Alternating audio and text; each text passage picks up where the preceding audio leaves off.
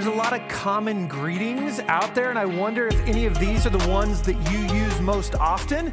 Maybe you simply say hello, or hi, or hey. Maybe you say morning. Maybe you're one that says, how are you? Or how are things? How is life? Maybe it's simply howdy. That's what you use. Maybe you're a what's up, what's happening, what's new, what's going on. Maybe you're a yo. That's you. Maybe you're someone that says, long time no see, or it's nice to see you. It's a pleasure to meet you, or even, how do you do? Like there's all these different greetings. Maybe you're someone that when you greet someone, it's not so much verbally, but you do the nonverbal connection. So you do the handshake, or you've got the fist bump. You are the high five kind of person. Maybe you just simply like to wave. Maybe you're someone that smiles. You see someone and there you go. There's a connection. Maybe it's not even the smile. It's just a simple nod. Okay? So there's all these different ways that we connect with people right off the bat. If you go around the world, you may hear different words such as hola or bonjour or guten tag or even g'day, mate. Those kind of things. I remember back when we were at CIY Move, someone from Ireland was speaking to us, and so he had to tell us the proper greeting if you were in Ireland. And so maybe some of you were at the CIY Move and it's going to bring you back, but the simple phrase is, what's the crack? Like that's what they would ask people, what's the crack? So our students, they love that. They're like, oh, that's so cool, we can talk about that. But in their culture, this idea of crack means the idea of news, gossip. What is the enjoyable conversation? And so for the whole week, students are saying, what's the crack? Starting our conversations. I was looking around again at different ways that people greet each other, either customs now or in the past. And we sometimes talk about or demonstrate this Eskimos kiss, and we think it has something to do romantically, but it doesn't. It was all about this acceptance of someone else. You know what? I also read about how in certain cultures, when you are showing respect, you don't just bow down, but you even touch their toes, or your forehead goes all the way down to the ground, as I am saying that I am in total respect of who you are. I was reading about how in Tibet, at least for a long time, people, when they greeted each other, they would stick out their tongue because apparently they at one time had been ruled by someone who had a black tongue. And so they had to see, okay, do you have a black tongue? I am not evil. I'm not reincarnated from him. And so that was the way that they would greet one another. I also read that there are certain African places where the greeting is that you squeeze gently the other person's thumb. All right? Now, I'm sure there are some customs that we do that if you're going to go around the world, they would laugh at what we do. But these are different ways just to connect with someone else. In fact, I remember sometimes in student ministry talking with students, and maybe there was a student that they really, really liked. It's like, don't you wish we could go back to biblical times and you could bring back the greeting of the holy kiss, and that would just break down that wall right off the bat? But you know what? Again, that had nothing to do romantically. It really was this idea that implied friendship or acceptance. And so when we write a letter today, we don't do all those things because we're sending something. We usually begin our letters saying, dear such and such. Or if we don't know who we're writing to, it says, to whom it may concern. Well, back during New Testament times, when people were writing letters, it had a little bit of a different structure. They would begin by writing who it was that is writing the letter. They would put their name, which is kind of nice because sometimes if you don't have the return address, you have to go to the bottom to see who it is and then start back up again. And so they would say, this is who's writing it. Here is who this letter is written to. Here's a short greeting. And then here is the body of the letter. Here's the information that I want you to know. And so as we're beginning this book of Colossians, I want to remind you that it was originally a letter. And so therefore, it follows the structure that I just told you. And so if you have your Bibles, open up to the book of Colossians right at the beginning. If you have your devices, open up to the book of Colossians. I imagine there's a lot of times when you read these shorter letters, you read these first couple verses and you just kind of skip right over them. You're like, okay, yeah, I did that. And then you go on to the next thing. But we're not going to do that today. We are going to camp out in those first two verses. And I'm going to tell you that my desire is that as you leave or as you turn off the television here in a little while, that it's not just that you learn something, knowledge-wise. Like I've been praying that there's information in here that then influences the way you live, whether within your connection with God or your connection with other people. And so, Colossians chapter 1, verses 1 and 2, here's what we see. It says, Paul, an apostle of Christ Jesus by the will of God, and Timothy our brother, to the holy and faithful brothers in Christ at Colossae, grace and peace to you from God our Father. All right, so that's what we read. No matter what translation you use, most of the wording within this text is the exact same thing. And so we're going to break it down a bit. So if we go back to the first verse and we start again, it says Paul, and we're going to stop right there. Okay, we're only one word in. You're like, man, are we not going to get through this? Well, it's 2 verses. You got to jump into a bunch of things. But we're looking at Paul, all right? Who is Paul? If I were to ask that question, I'd get a lot of different answers. For some of you, you have grown up knowing who Paul is. You could tell me all sorts of information about this is who he is. For some of you, you'd go, I know certain points, like I've heard this or I've been taught this. And others of you might go, I know his name. Like I hear it quite a bit at church, but that's about the extent to what I know. So here is who Paul is, and we're going to start by listening to his own words. In Acts chapter 22, verses 3, this is what he says. He says, I am a Jew, born in Tarsus of Cilicia, and brought up in this city. Under Gamaliel, I was thoroughly trained in the law of our fathers, and was just as zealous for God as any of you are today. And then in the letter to the Philippians, in our chapter 3, starting in the middle of verse 4, he says this, if anyone else thinks he has reason to put confidence in the flesh, I have more. Circumcised on the 8th day, of the people of Israel, of the tribe of Benjamin, a Hebrew of Hebrews. In regard to the law, a Pharisee. As for zeal, persecuting the church. And as for legalistic righteousness, faultless. And so here's what he says. Here's some facts just based on those 2 little scriptures. We know that Paul was born in Tarsus, and that actually allowed him to be a Roman citizen. All right, it was a free city, and so he then was able to be a Roman citizen. We don't know much about his parents. There's theories out there that maybe they had some money, and so that's how they were able to buy their Roman citizenship. We aren't for sure, but we can tell you that as you read through Scripture, that actually helps him out later on. But at the exact same time of being a Roman citizen, he was also born and raised with the Jewish heritage and with the Jewish traditions.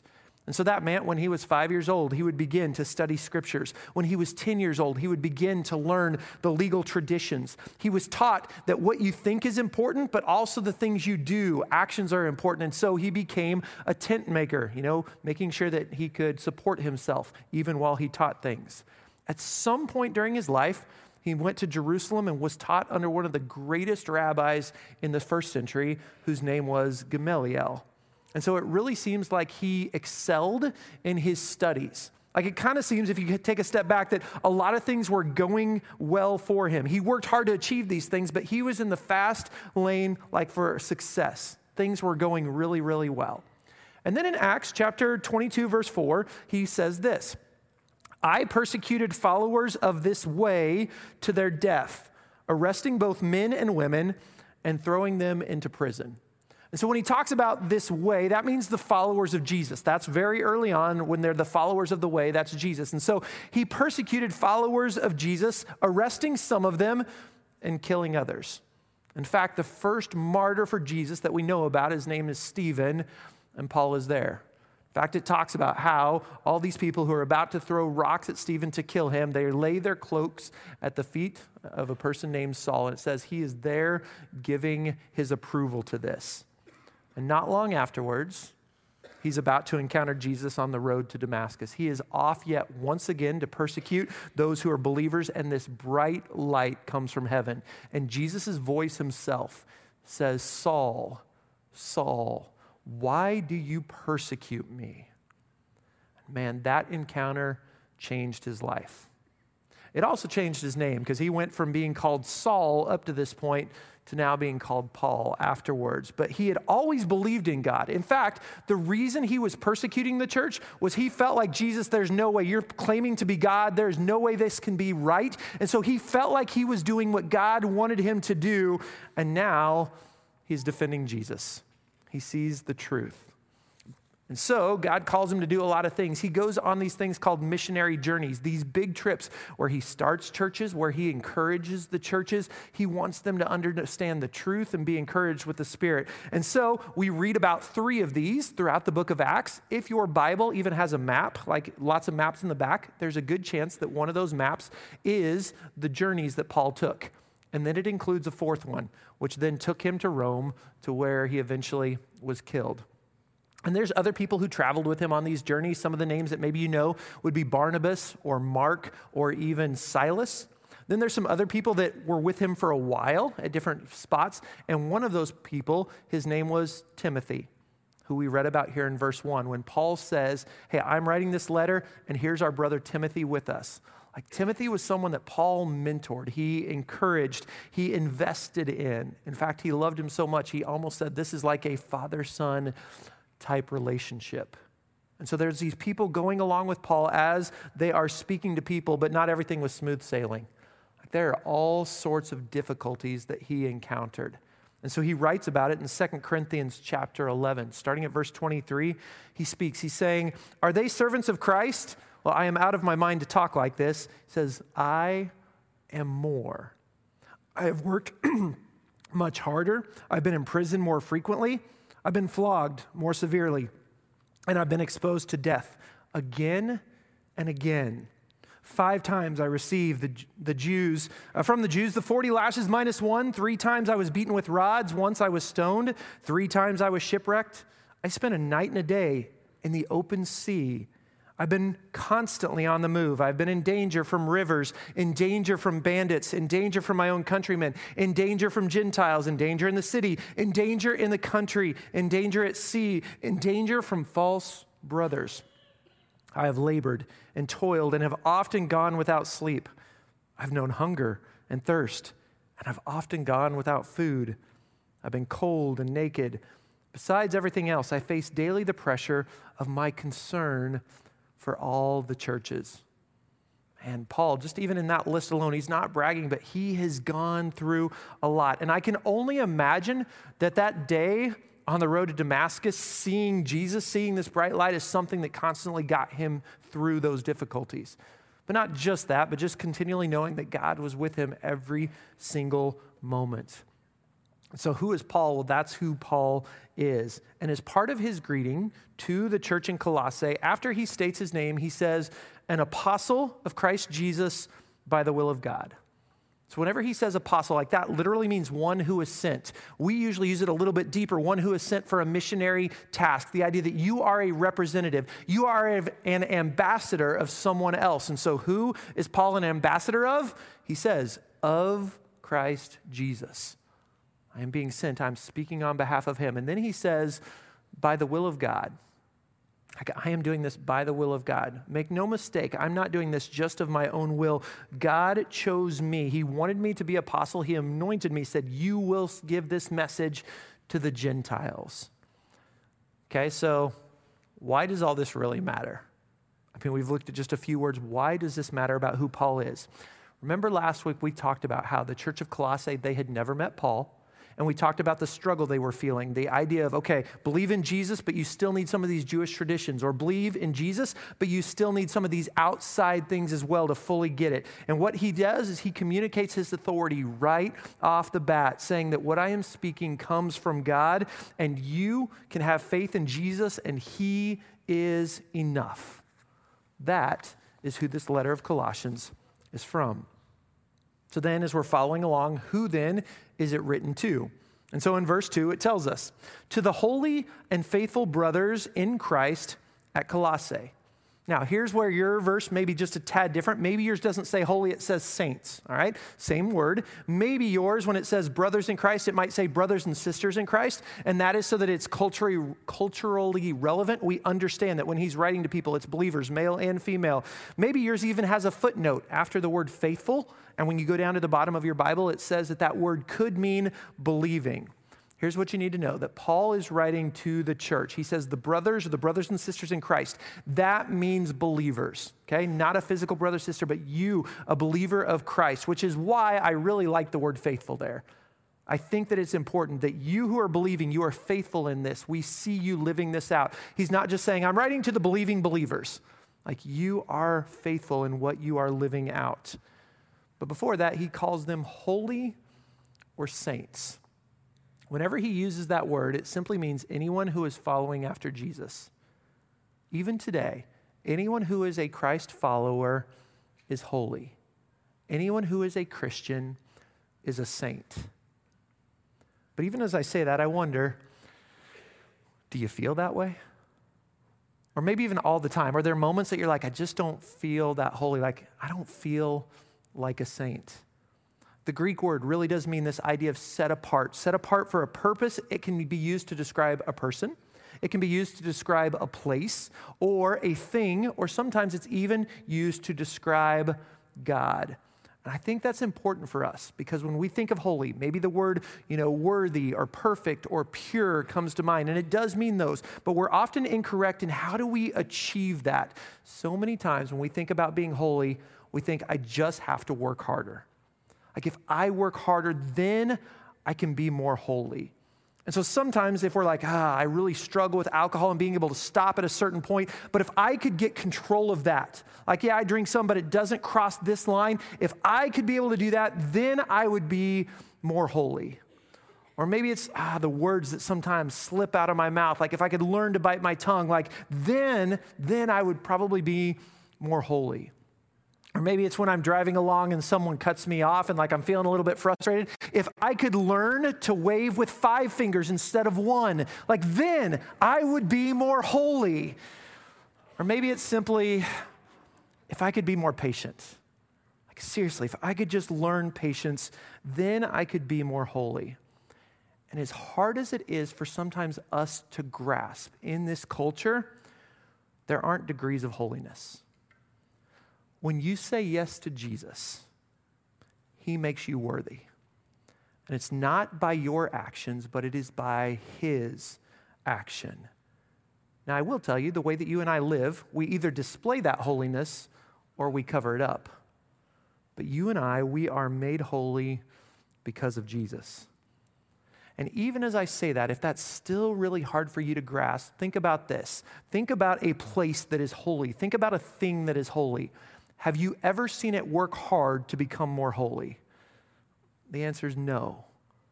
You and I are made holy because of Jesus. And I hope this maybe helps you realize that in those moments that maybe you don't feel very holy, you don't feel like a saint, you can be reminded that if you are a Christian, that you are holy because Jesus says you are. And so when we go back to our text, we see that Paul is writing to those who are believing in Jesus, those who have been made holy because of Jesus, and now they are faithfully living out their call. If we want to just simplify that, we can say he's writing to the church. He's writing to the church that is established there in the city of Colossae. So, in our instructions that we've been reading, we see the author, we see the recipient, and now it's time for the short greeting. And it simply says, grace and peace to you from God our Father. And maybe yours has a little footnote again that says, and some manuscripts say, and the Lord Jesus Christ.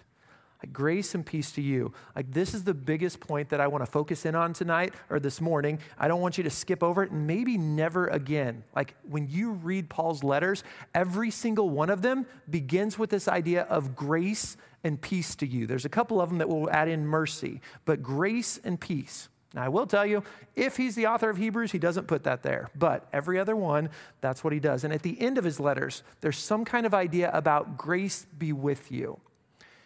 It is so much deeper than just simply starting off a letter saying, dear.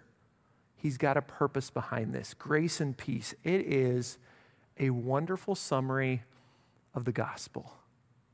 And what he does is in Greek cultures, they often would have greeted each other using that word for grace, this idea of grace or joy or blessing to you. In the Hebrew circles, they would have used this word shalom, which meant peace. And so what he does is he takes the introductions that both of these groups would have used, he puts them together, but he doesn't just leave them there, he then puts them together in Christ. Grace and peace in Christ. There's a professor from Ozark Christian College named Michael DeFazio, and he says that every system of belief has an end goal. Like, this is what you are aiming for. But they also give you the means to how to get to that spot. He said, when you look at this very small greeting here at the beginning of Colossians, you see this whole purpose of what Jesus wanted. Like this word peace. Whenever we hear it, you might just go, okay, peace, that sounds good. In fact, a lot of times people in the Roman Empire would have thought about this idea of Pax Romana, this peace of Rome, the idea that they are going to come in and watch over you. So if you're part of the Roman Empire, they're not going to let anyone else come in and attack you. And so peace is this idea of a lack of conflict or a lack of war. But really, when the Hebrews would have used the word peace, it meant so much more than that. It meant this idea of harmony and goodness and wholeness. In fact, maybe this will even help you as we think about peace.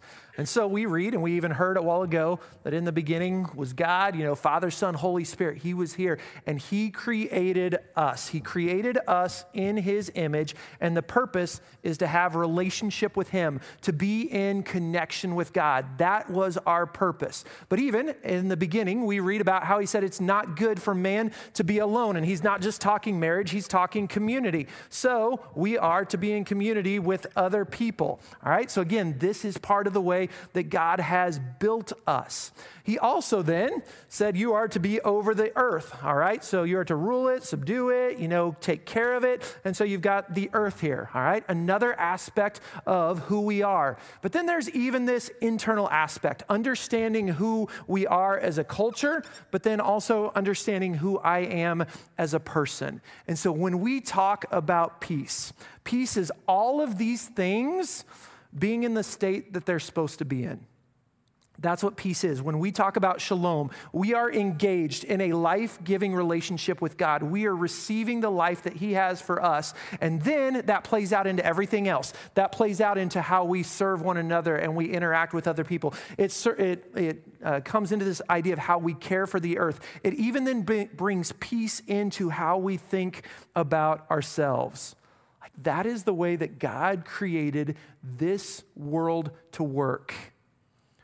However, if you kind of open your eyes and look around, you might go, man, that's not how the world is working right now. In fact, even when you're talking about the greatest conflicts and you're talking about English things, you have man versus nature, man versus self. And there's all this conflict. Why? Well, again, back in Genesis, we understand where that all comes from. Sometimes we use the word fall, sometimes we use the word sin, but ultimately this relationship right here from the very beginning was tattered. We chose that we wanted to do things our own way. And so this initial connection was broken.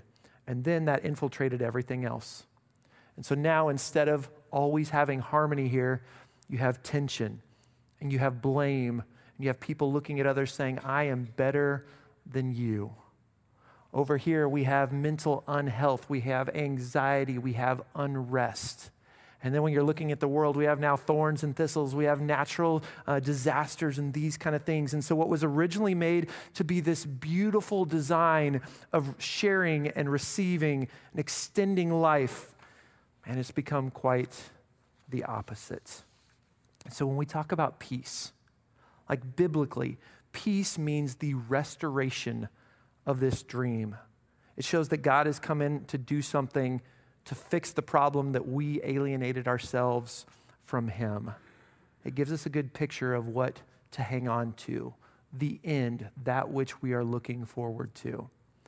But the gospel doesn't just describe the end, it also describes the means. And the means to get here is grace. Grace is what we so desperately want. It's what we so desperately need.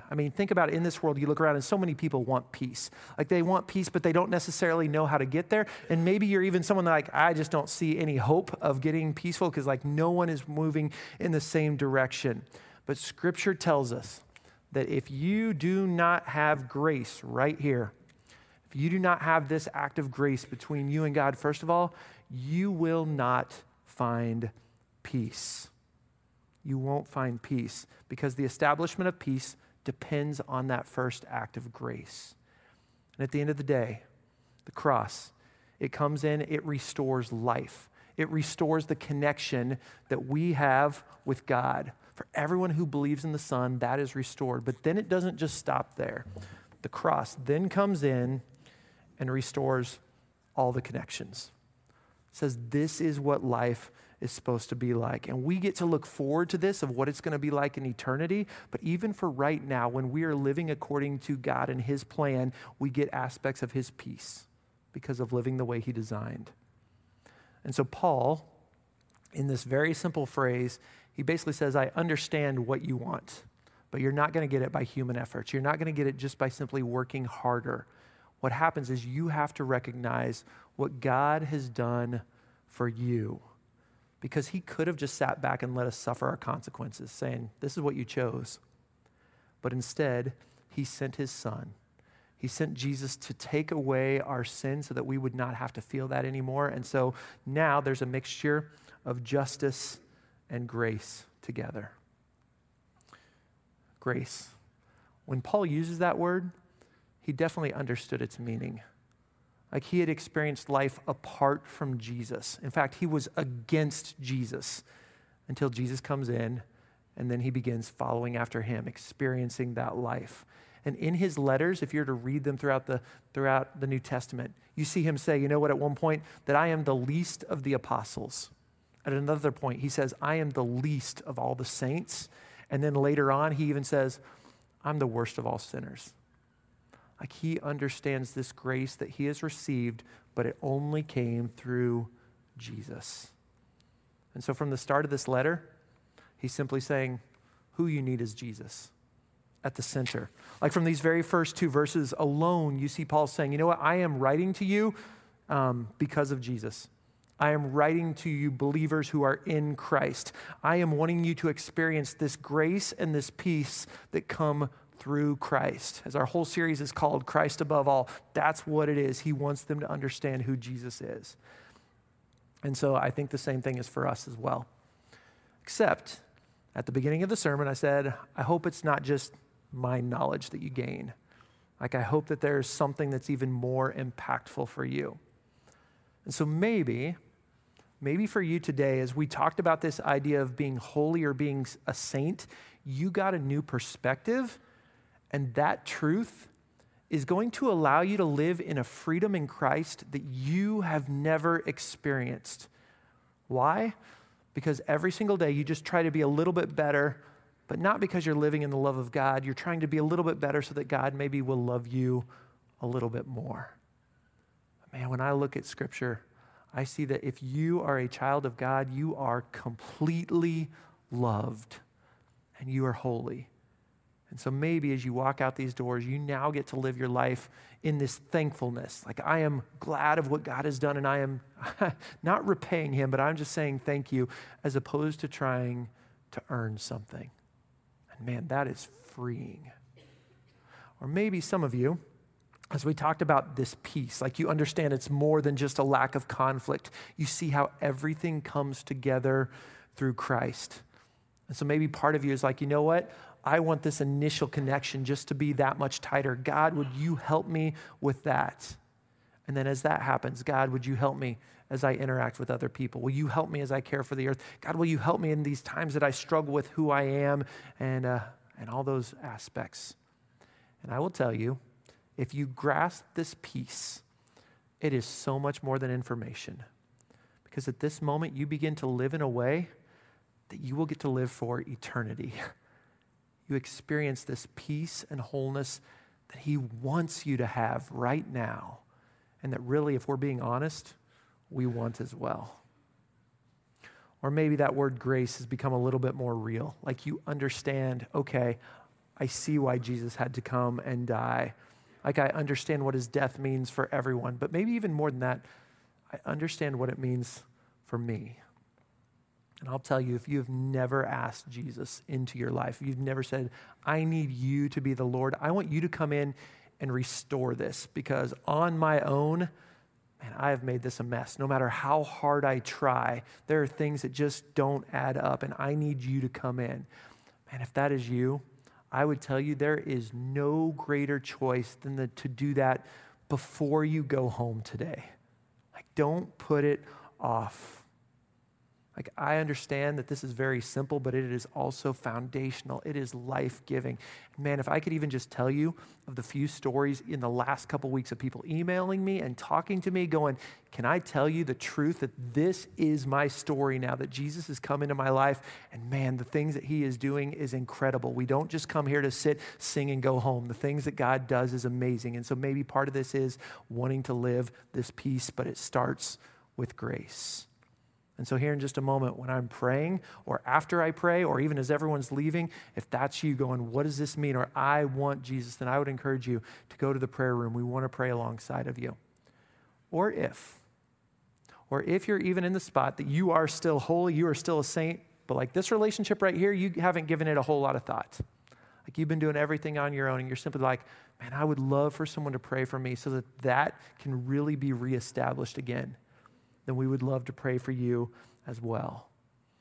Man, 2 simple verses. But Paul says, you're holy, and may you experience the grace and the peace. And man, that is life-changing. That's only 2 verses. We've got a whole lot more to go.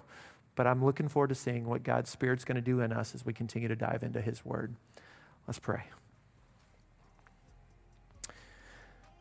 God, I first start out just saying thank you for sending Jesus, for originally creating this connection with us that we messed up. But God, not just leaving us there, that you took initiative, that did what needed to happen so that we could be with you for eternity. God, I pray for those who have never made that decision, God, may they be able to experience the peace and the wholeness that you want for them, that you desire for them, that you created for them. God, for us that are in this, I pray that we don't take it for granted. I pray that maybe even a reminder here of our aspect of then being able to think about ourselves or relationships with others, that all of it points back to you. Help us to show that holiness. God, I pray that we'd continue to live in community, to encourage one another so that we're not having to do this on our own. God, I pray that your word just continues to speak loudly. Your Spirit continues to move in us. And Father, man, I pray that you are glorified by the things that we say and do. It is through the name of Jesus that we approach you. It is through the name of Jesus that we are saved. It is through the name of Jesus that we rejoice. Amen.